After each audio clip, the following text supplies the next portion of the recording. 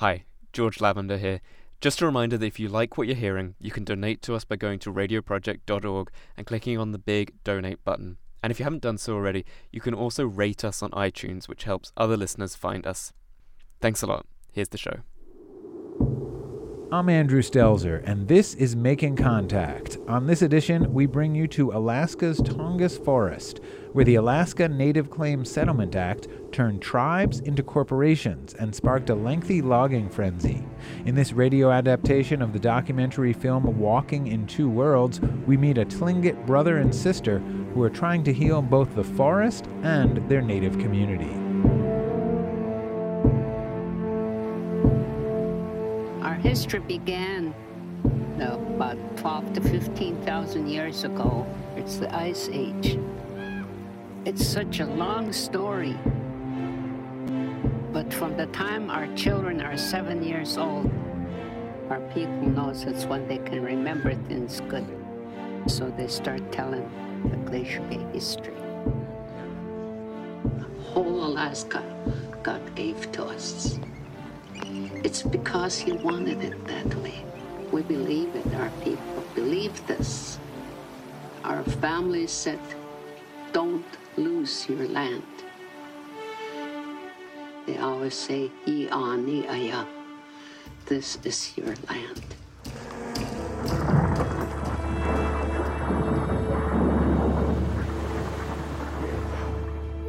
We have taught all of our children, this is our homeland. This is where the spirits of our ancestors roam. This is where I know that I'm going to have a continued presence. To outsiders, this land is best known as the Tongass National Forest. With 17 million acres of wilderness and 11,000 miles of coastline, it's the largest temperate rainforest on Earth. It's home to the Tlingit, as well as the Haida and Tsimshian people.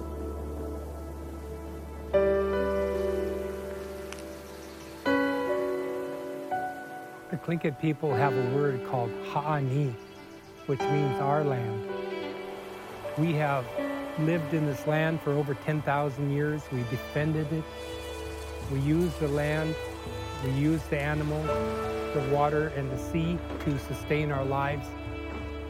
We will always live here. Mom was a full-blooded Tlingit woman. She made sure we each knew that we're Eagle Chukanedi, brown bear, people of Glacier Bay. Know who you are and where you come from.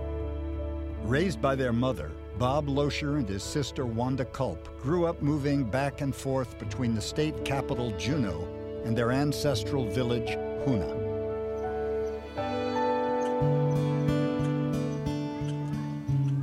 My brother Bob and I, he's 14 months older than I am. Good to see you, yay! And when we were small children, my mom said it was like raising twins.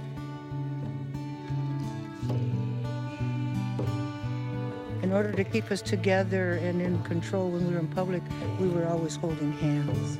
We were that close.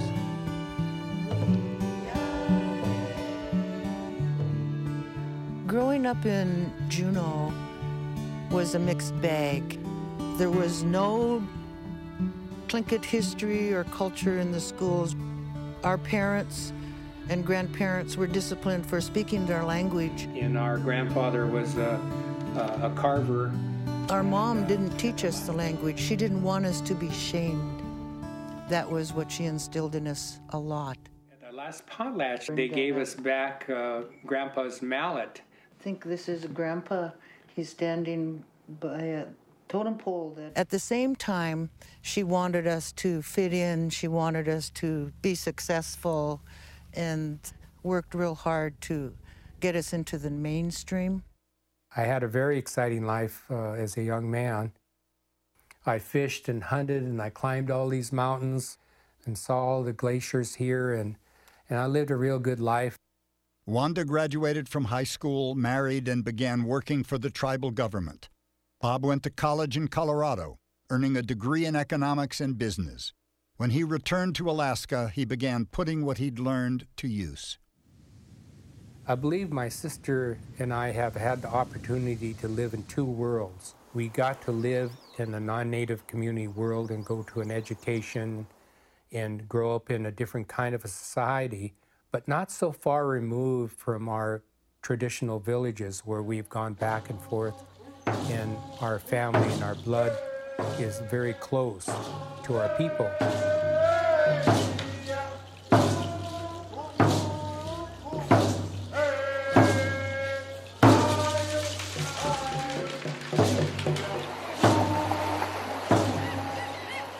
At one time, this whole area was filled with wild birds, ducks, geese, and the salmon. You could just see it coming in. You knew it was coming in. All the place was full of life. The air, the water, the land, all full of life. We had everything we needed. To make a good living, we were rich. After the first colonization, first by the Russians and then the Americans, we became an oppressed people. We didn't have the right to vote. We had to go to inferior schools. We were second-class citizens. In 1902, President Theodore Roosevelt created the National Park and Forest System. He established the Tongass National Forest in 1907. Congress recognized that we had Aboriginal land rights, but at the same time, they started to give rights to others to take our land. The creation of the Tongass Forest was one such example. We lost control of our land. This is Alaska. Uncle Sam's largest national forest, the Tongass, occupies the eastern section. Here grow managed forests, old trees ready for the harvest, and young ones growing for future crops. Here, we sometimes find a deserted Indian village, almost lost in the tangled forest. The Forest Service were instructed to remove the people from the villages. And after the villages were abandoned, as the word they use, the longhouses, totem poles were burnt down.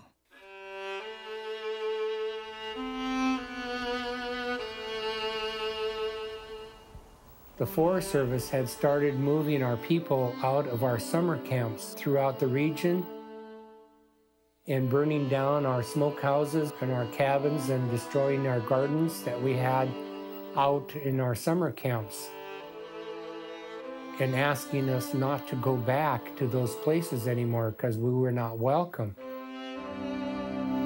And that disrupted our whole way of life that is tied to our hunting, fishing, harvesting, and traditional customary ways that had been done for thousands of years. And the hurt that occurred was long-lasting.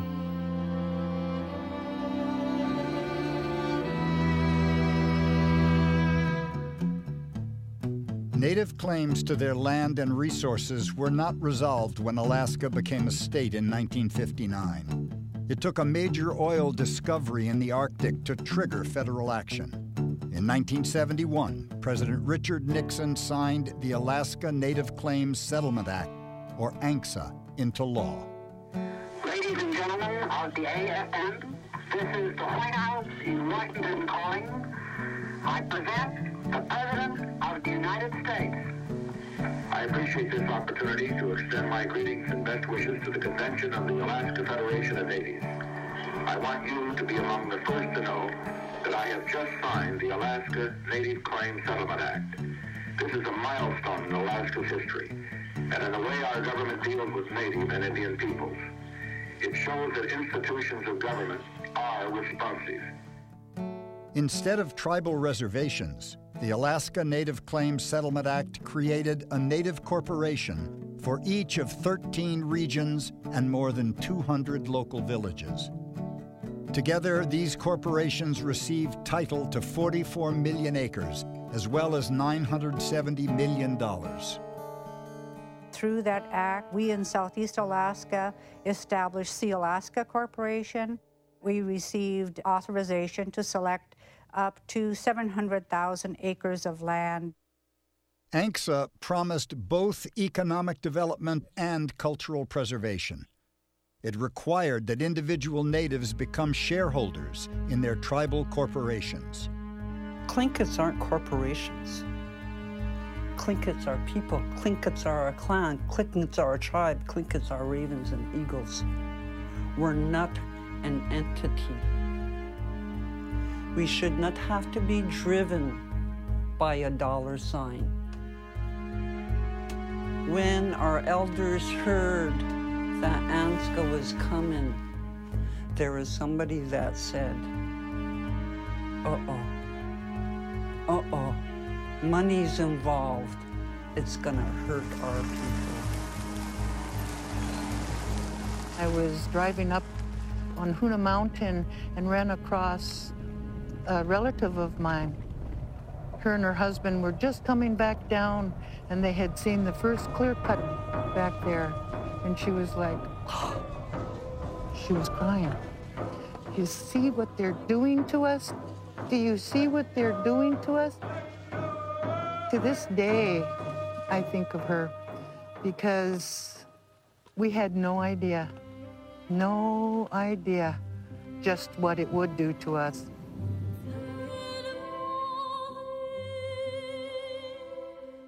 When the Alaska Native Claims Settlement Act, or ANCSA, was passed, there were headlines in every newspaper and news outlet in Alaska: natives to get billions, natives to get millions of acres of land.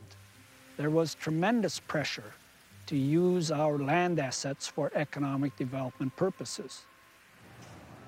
According to ANCSA, anyone with a quarter or more of Southeast Alaska Native blood became shareholders in Sea Alaska Corporation. 1 week we were just regular guys at the cannery, and the next week we were members of the board of directors of Sea Alaska Corporation.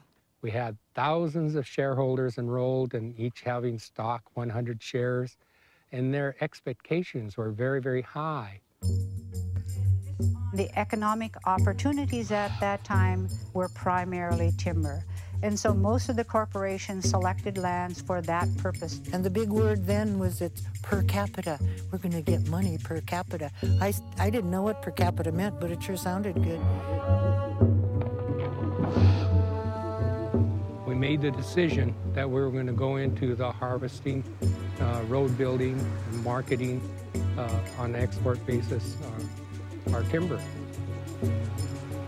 And so we trained our people. We put them in logging companies, road building companies, and we created employment.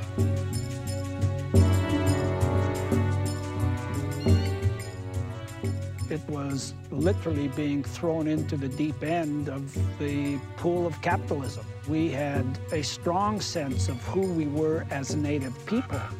We had no sense at all as to what it meant to be in business, or to look at land as a fungible asset. It was a time of enormous change for all Tlingit natives. For Bob and Wanda, the passage of ANCSA marked the moment when their lives began to move in opposite directions. Wanda left her government job in Juneau and turned to a subsistence way of life in her ancestral village. I came here to Hoona. I yanked my kids up and moved over here and removed myself from Juneau and a lot of other things that kept me unbalanced. I was excited to be a part of the new Alaska Native Claims Settlement Act and help to implement that on behalf of the Tlingit Haida people. I joined Sea Alaska Corporation as their land manager. And then over the years, I evolved to senior vice president and executive vice president, and finally, after 25 years as the president and chief executive officer. There was a new paradigm that we had to work with. It was the profit motive. Totally different way of thinking than our people had done in the traditional way. Congress did not provide us the necessary capital to operate the company initially and to provide for our tribal shareholders in the manner that they expected. So we ended up having to log our lands in order to make cash, provide for the operation and funding of the corporations. Bob was executive vice president of Sealaska when it began clear-cutting in 1980. When Sealaska began its timber harvesting and sales, we did it the way everybody else was doing it.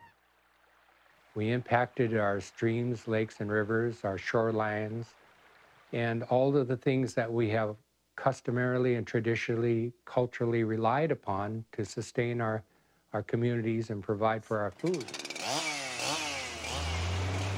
There were absolutely no laws to protect any living thing. They were allowed to log down to the edge of the river. I already had been opposing the Forest Service logging to find out that the Forest Service was actually minimal compared to what devastation our own corporations brought on us. They hurt us. This whole bay right here was discolored from what was coming down that creek. The mud just comes down out of there, and the hatchery people panic because there are filters on the water coming into the hatchery. They have to change every hour, or else the fish would suffocate. That watershed has changed completely because of the amount of minerals flowing out of there. New restrictions on hunting and fishing directly challenged traditional Tlingit customs and practices. The state had a rule saying that the native person could get a permit for 15 fish per family per year. Now that's ridiculous. That's what ANSCA has done to us. It has alienated us from our lands.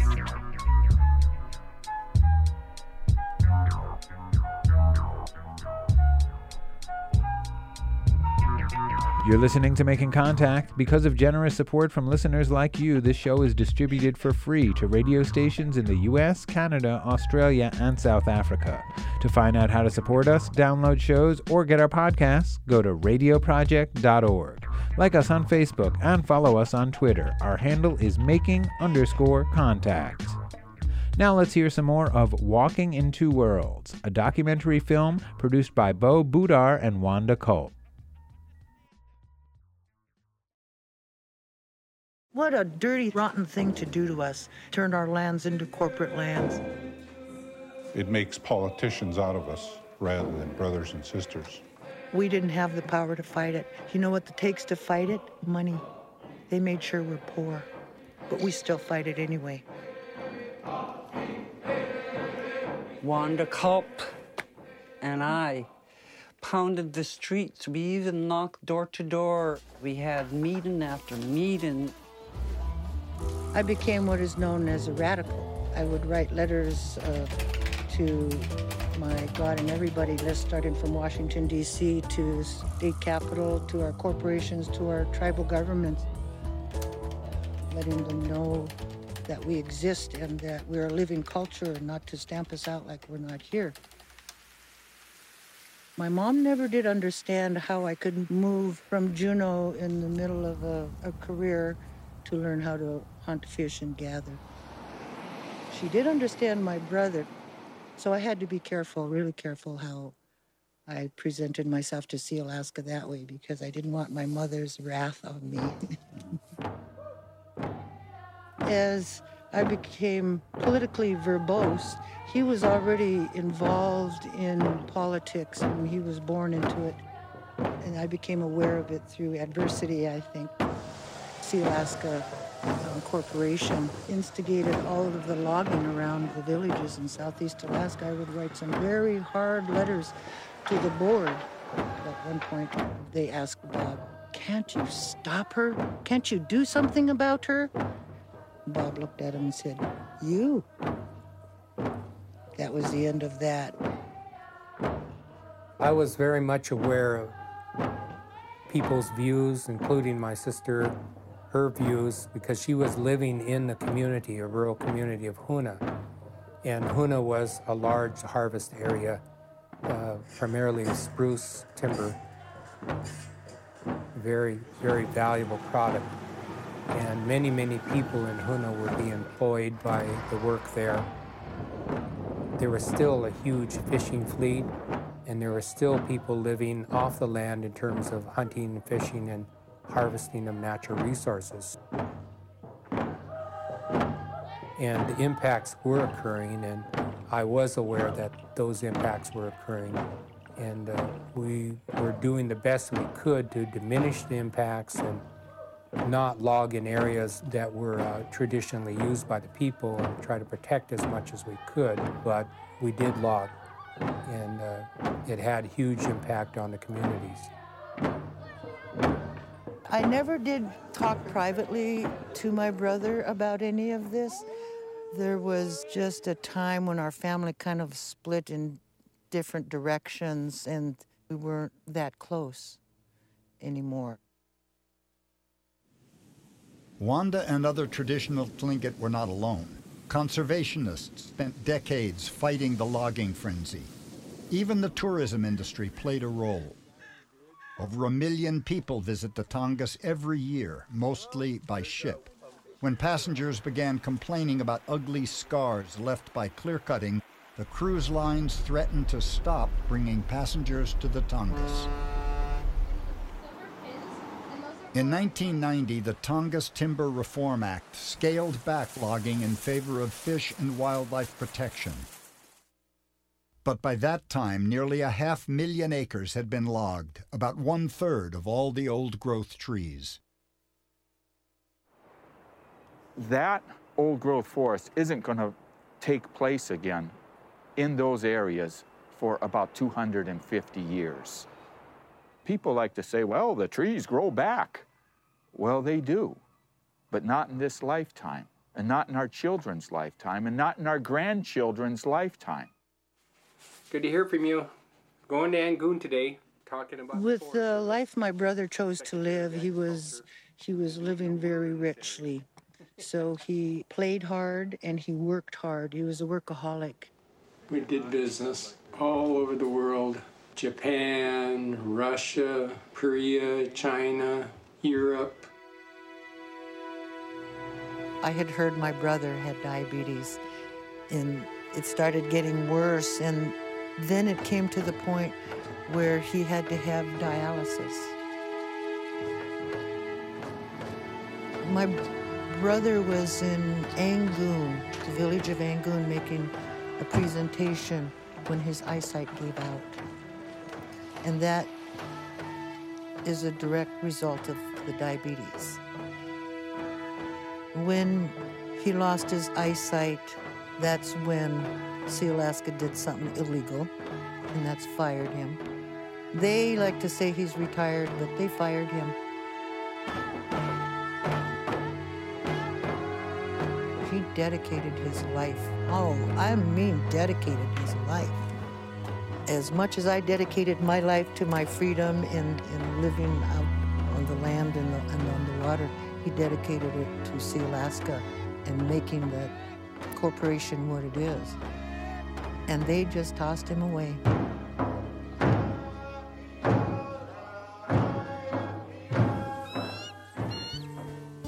I found a letter on the counter that said he needed a kidney transplant.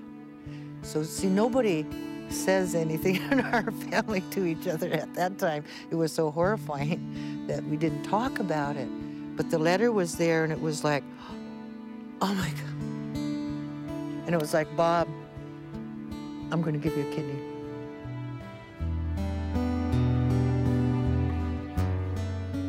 It brought us very close, especially on the eve of the transplant. I told him that I loved him, and that once we join our strength, our forces together, that we'll make it.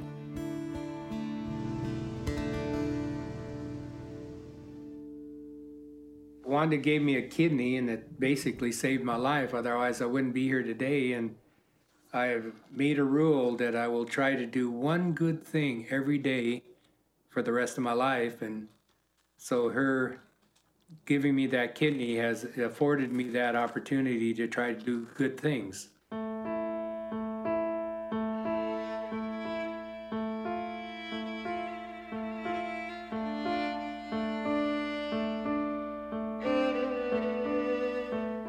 As a businessman, I was focused on production.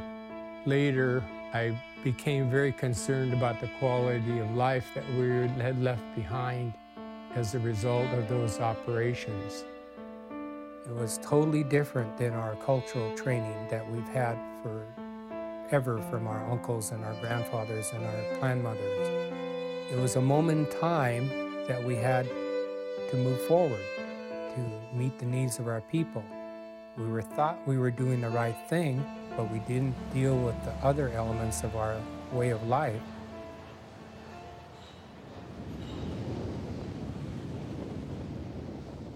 It's been quite an interesting time, and I've had a lot of people who have given me a laugh and a chuckle when they find out that my kidney came from my sister, who was a greenie, an environmentalist activist, and I was an industrialist, timber harvester. And the Alaska Native Claims Settlement Act did split us up, not as a family, but as the directions we take in life. And it did put my brother in a bad spot. I never, ever attacked him personally. I think as time goes on, I've come halfway to her position, and she has not gone 1 inch in my direction. A lot of times I was called a troublemaker.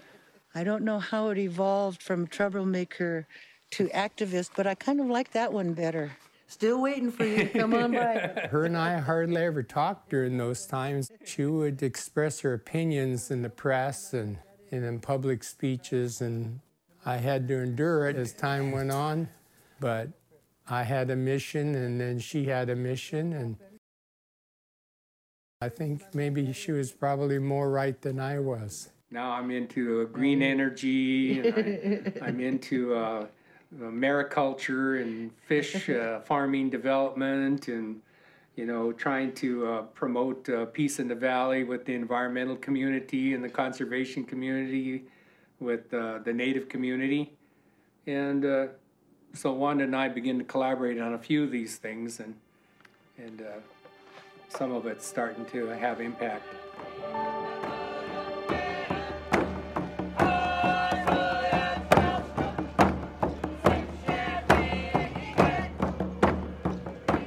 You can't put monetary value on our existence.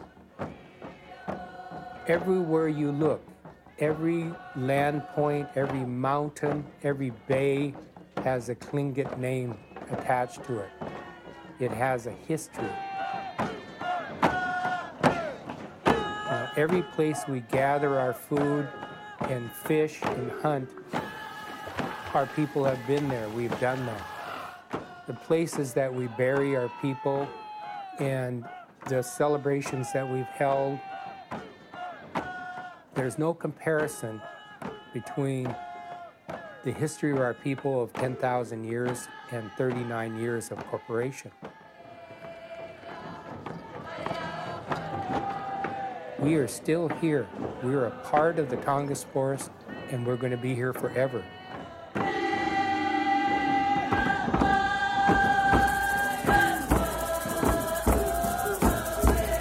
That's it for this edition of Making Contact. You've been listening to Walking in Two Worlds, a documentary film produced by Bo Budar and Wanda Culp. Special thanks to Specialty Studios. To see the trailer or learn more about the film, go to walkingintwoworlds.com or check out our website, radioproject.org. That's also where you can get our podcast, download past shows, and make a difference by supporting our work. Like us on Facebook or follow us on Twitter. Our handle is making_contact. I'm Andrew Stelzer. Thanks for listening to Making Contact.